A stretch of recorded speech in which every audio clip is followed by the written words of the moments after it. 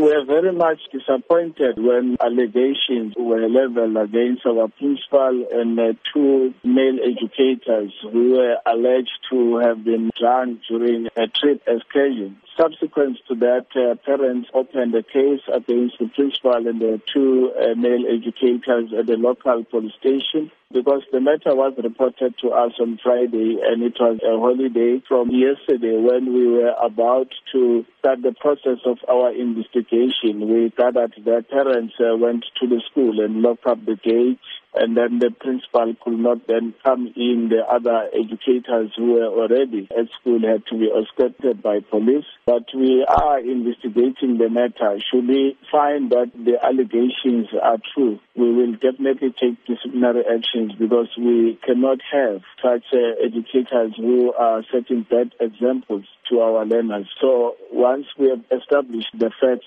we'll then be able then to come up with a way forward. But we want to emphasize that if this is true, definitely we are going to take disciplinary actions. What support is being offered to the children at the school? Our psychologists are also involved in terms of them getting the statements from the learners, because for now we are not dealing with the fact, but we are dealing with allegations. The second inspector is also dealing with the matter. How concerning is this incident? We are very much disappointed because this is one of our best run schools in terms of results. We've always been making an example of the leadership and management of that school, referring to it when addressing even workshops and other schools to then say they must go to that school to observe some of the best practices.